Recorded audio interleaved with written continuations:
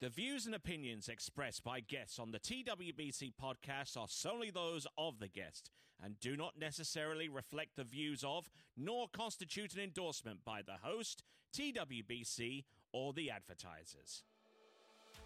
National championships, Confederation championships, world championships, major professional events. For over 3 decades, he has been there for many of the sport's greatest moments. And now he brings you even closer to the movers and shakers in the world of high-echelon tournament water skiing. From the founder and creator of the Water Ski Broadcasting Company comes the TWBC Podcast. And now here's your host, Tony Lightfoot. Well, greetings one and all, and welcome to a very, very special episode of the TWBC podcast. I am the aforementioned Tony Lightfoot, and I am over in Lake 38, deep in the heart of Gadsden County in Florida, not too far outside of Quincy. And the reason why I'm here is because, well, there's the Lake 38 Pro Slalom competition going on around about the time that I'm doing this podcast, and I'm fortunate enough to actually have the owner and proprietor of this facility, Mr. Keith Albritton, to tell us a little bit more about this facility. So, Keith, how are you doing this morning, sir? Doing great. All right, that's excellent. I mean, it must absolutely tickle you to bits when you see the likes of Will Asher and Freddie Winter and Manon Costa and all of these skiers come to your site, which will be celebrating its 10th anniversary next year. That's correct. It is. It's actually chilling to have that level of skiers here, and this is our 3rd year having the pros, but it's been great. Really been great. You know. Okay, so tell us a little bit about the genesis of the site, because I mean, I'm looking around at all of these trees and all of these fields, the rolling hills a little bit here. And I spoke to you a little bit earlier about how it came about, and I mean, when people think, okay, I'm going to find a nice plot of land here and build me a ski lake, but then the difficult part starts, doesn't it? That's correct. That. That's correct. We basically had a field here, and I found out it had enough length, but I didn't know if we could do it. So I had the guy with Northwest Florida Water Management District meet me, and he said, "Let me get this straight. Now, you're talking about doing it up here in this field." And I said, "Yeah." He says, "Not down in that bottom?" I said, "No." He said, "Well, you can't get a permit down there. That's a wetland." So he said, "If you do it up here, there's no permit required." So that started it, and it went from there, you know. Okay, yeah, because I mean, basically, for those of you who haven't really gotten a sense of what the site looks like, obviously you can go to the webcast for the Lake 38 Pro Slalom, and obviously, and there are extensive amount of pictures available online. You can see. So, but basically, this lake, this artificial lake, just enough to fit inside the permit-free zone. You basically dug it into a hill, isn't that right? That's correct. Basically, the hill, they dug there, and they took that dirt and placed and made a dam down, I guess, the northwest side, and the full length of the lake, 2,000 feet, wrapped it around, and kind of went back to the natural earth where the boat ramp is. So it was 2,000 foot of dam basically, and they dug that dirt and make that happen, you know. Yeah, because I noticed right there on the very bottom where you had to build it up. I mean, you basically had concrete reinforcement, and I've seen that 1 or 2 times, but nothing this grandiose, and certainly nothing like that recently. So I mean, tell us how much concrete you had to use to support the berm. Well, it is not like you think. That concrete you're seeing there is actually to stop erosion when the boat goes around the island. Uh-huh. And it's only like 2 inches thick, so it's just enough to stop it. But what's really strange about it, when you drive in, the lake is over your head. When you come around in the lake, the lake is like 30 feet above your head, you know. So it's kind of feels funny, but you don't notice it when you're skiing, you know. Yeah, and I mean, the reactions I get from a lot of the skiers, a lot of competitors, is that they're they're actually skiing less inside of a bowl, and they're actually skiing more upon like land surface level, and that's a little bit of a weird feeling to get used to for a lot of these competitors. Yeah. Once they do, it's they're off to the races. Yeah, oh yeah, that's true. Like the first time, it's like, this doesn't feel right. It doesn't feel like a normal lake, but pass down, pass back, and you're good. You feel good, and it's a narrow lake, and there's a reason for that. The wind doesn't bother it as bad. Big open lake doesn't take much. You got rollers, excuse me, so it's a narrow lake, and we've had winds 25 knots, and you can still ski. So okay, yeah. Well, obviously, before all of this happened with the lake construction, you were heavily involved in the sport. I mean, I don't know how much heavier you can get, really, but I mean, you've been skiing, you've been competing a while. So tell us a little bit about your story so far as how you got into the sport, and eventually to the point where you come up with this crazy idea of building your own lake right deep in the heart of Gadsden County. Well, it's I'll make a long story short. I'm 67 now.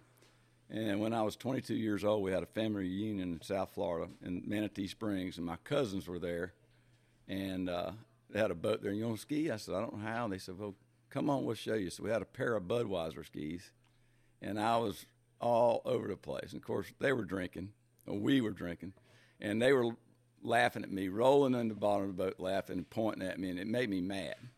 I said, I'm going to get better at this. And that started it when I was 22. So time went on, and we got our boat, and we just free skied on the lake. And next thing you know, there was a little tournament up at Lake Seminole, about 30 minutes from here, southwest Georgia.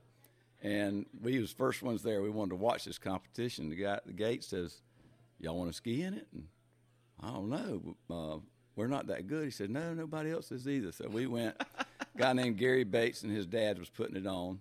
And so we got out there, and I think I barefooted. I came in second barefooting, and I think I came in last in slalom. Yeah, this was the time where they actually combined barefooting and tournament into yeah, that's the same correct. Day, yeah. That's correct. And anyway, that started it, and I got the bug bad. I mean, so I just started skiing. I met a guy. I finally got a ski nautique. It was a used '83 nautique I bought around the Orlando area. Paid $10,000 for it. I can envisage one of these boats. They're significantly smaller than they are now. Oh yeah. And so we're on Lake Jackson in Tallahassee, right by US 27, and of course we were showing off, skiing. And there was a guy standing up there with his hand thumb up in the air, like hey, you give me a pull, I'll give you some gas. His name was Bill Walker. Oh, we called him Wild Bill Walker. He had a dog named Hickok. So I never did get that gas, but that guy kind of got me straight as far as, how to ski the slalom course. And that's when we really started getting heavy. And so since then I bought, I don't know, probably 10 boats at least, and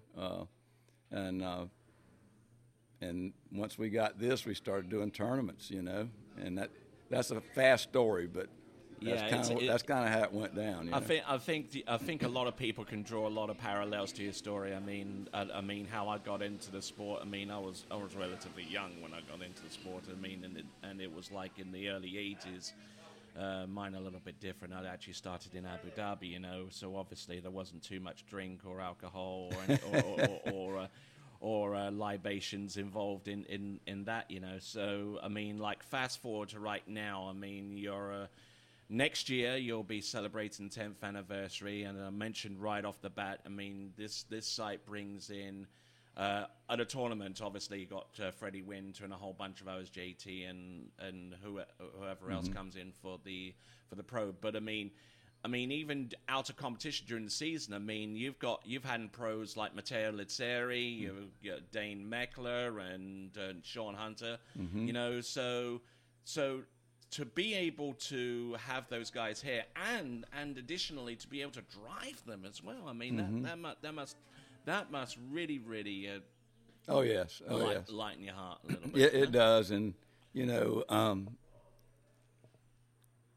Dane, Sean, Kelly Breeden, Mateo, and now starting in the fall, Landon Gills. Oh yeah, because he's graduated from Florida Southern, and now he's going to try and take his law degree over at Florida State. Yes. Right. So he'll be skiing here. So that's kind of how it happened. I mean, and then of course Mateo was the big driver of the pros. I mean, he knew most of them. I didn't.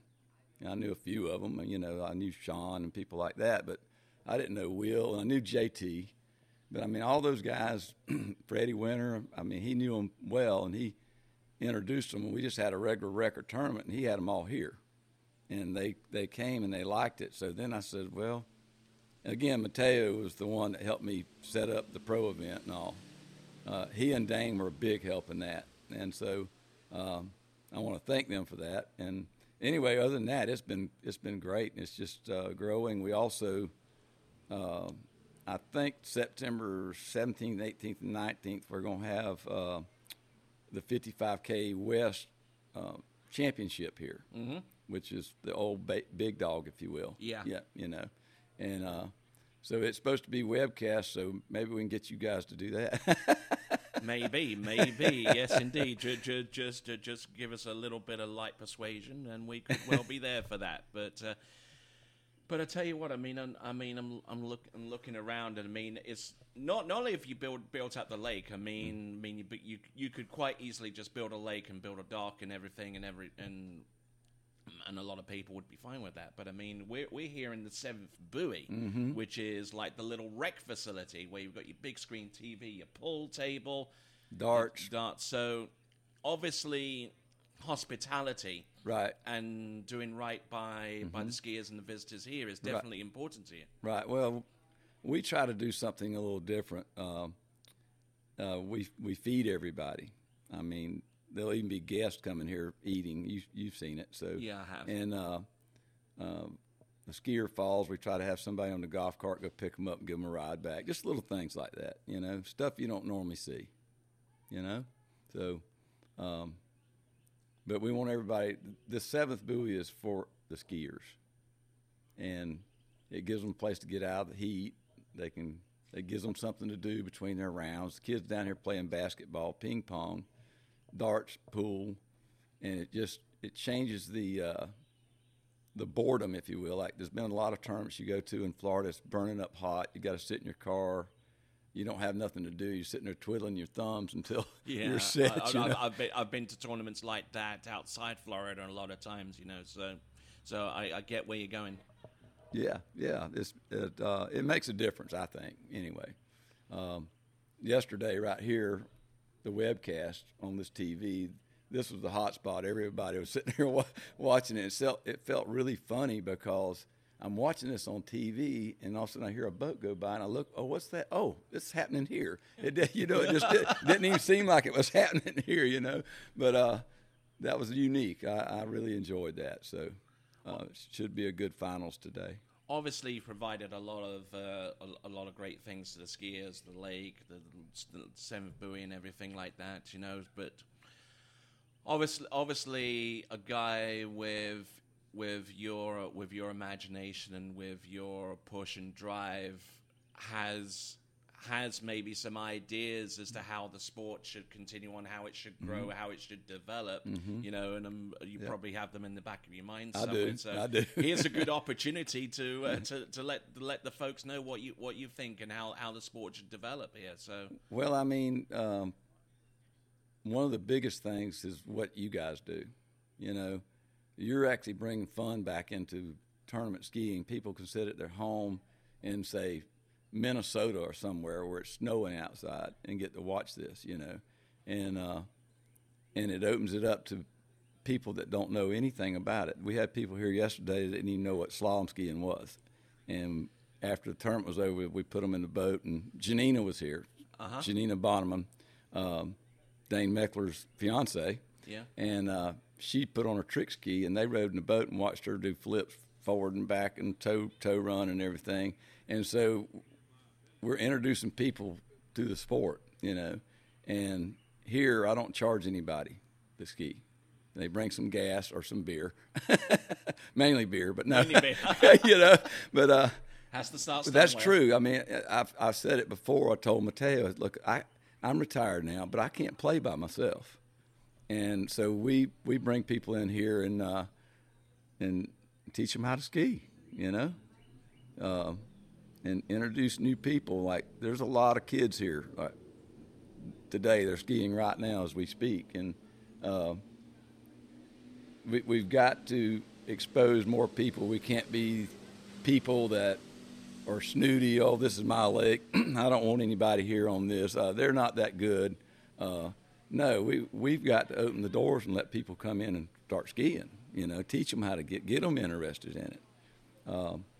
You know, got some old skis, give them a ski. You know, I've done it. I've got them. I've got skis over there that as soon as I get somebody that fits, I'm gonna give it to them. You know, and that's how it starts. And you don't ever know; they might end up being a world champion one day. You know, so just never know. Never know. Never know. All right, then we'll kind of wrap it up a little Okay. bit here. But anything else you'd like to say in closing to the good fans out there? Just keep watching TWBC. You know, keep watching some water skiing and get involved. You know. All right, then. Thank you very much indeed for that little plug towards the end. And you've been listening to Keith Albritton. I'm Tony Lightfoot. And join us again for the next episode of the TWBC podcast. But until then, ciao for now. Thank you for listening to the TWBC podcast. Be sure to check out our website at waterskibroadcasting.com.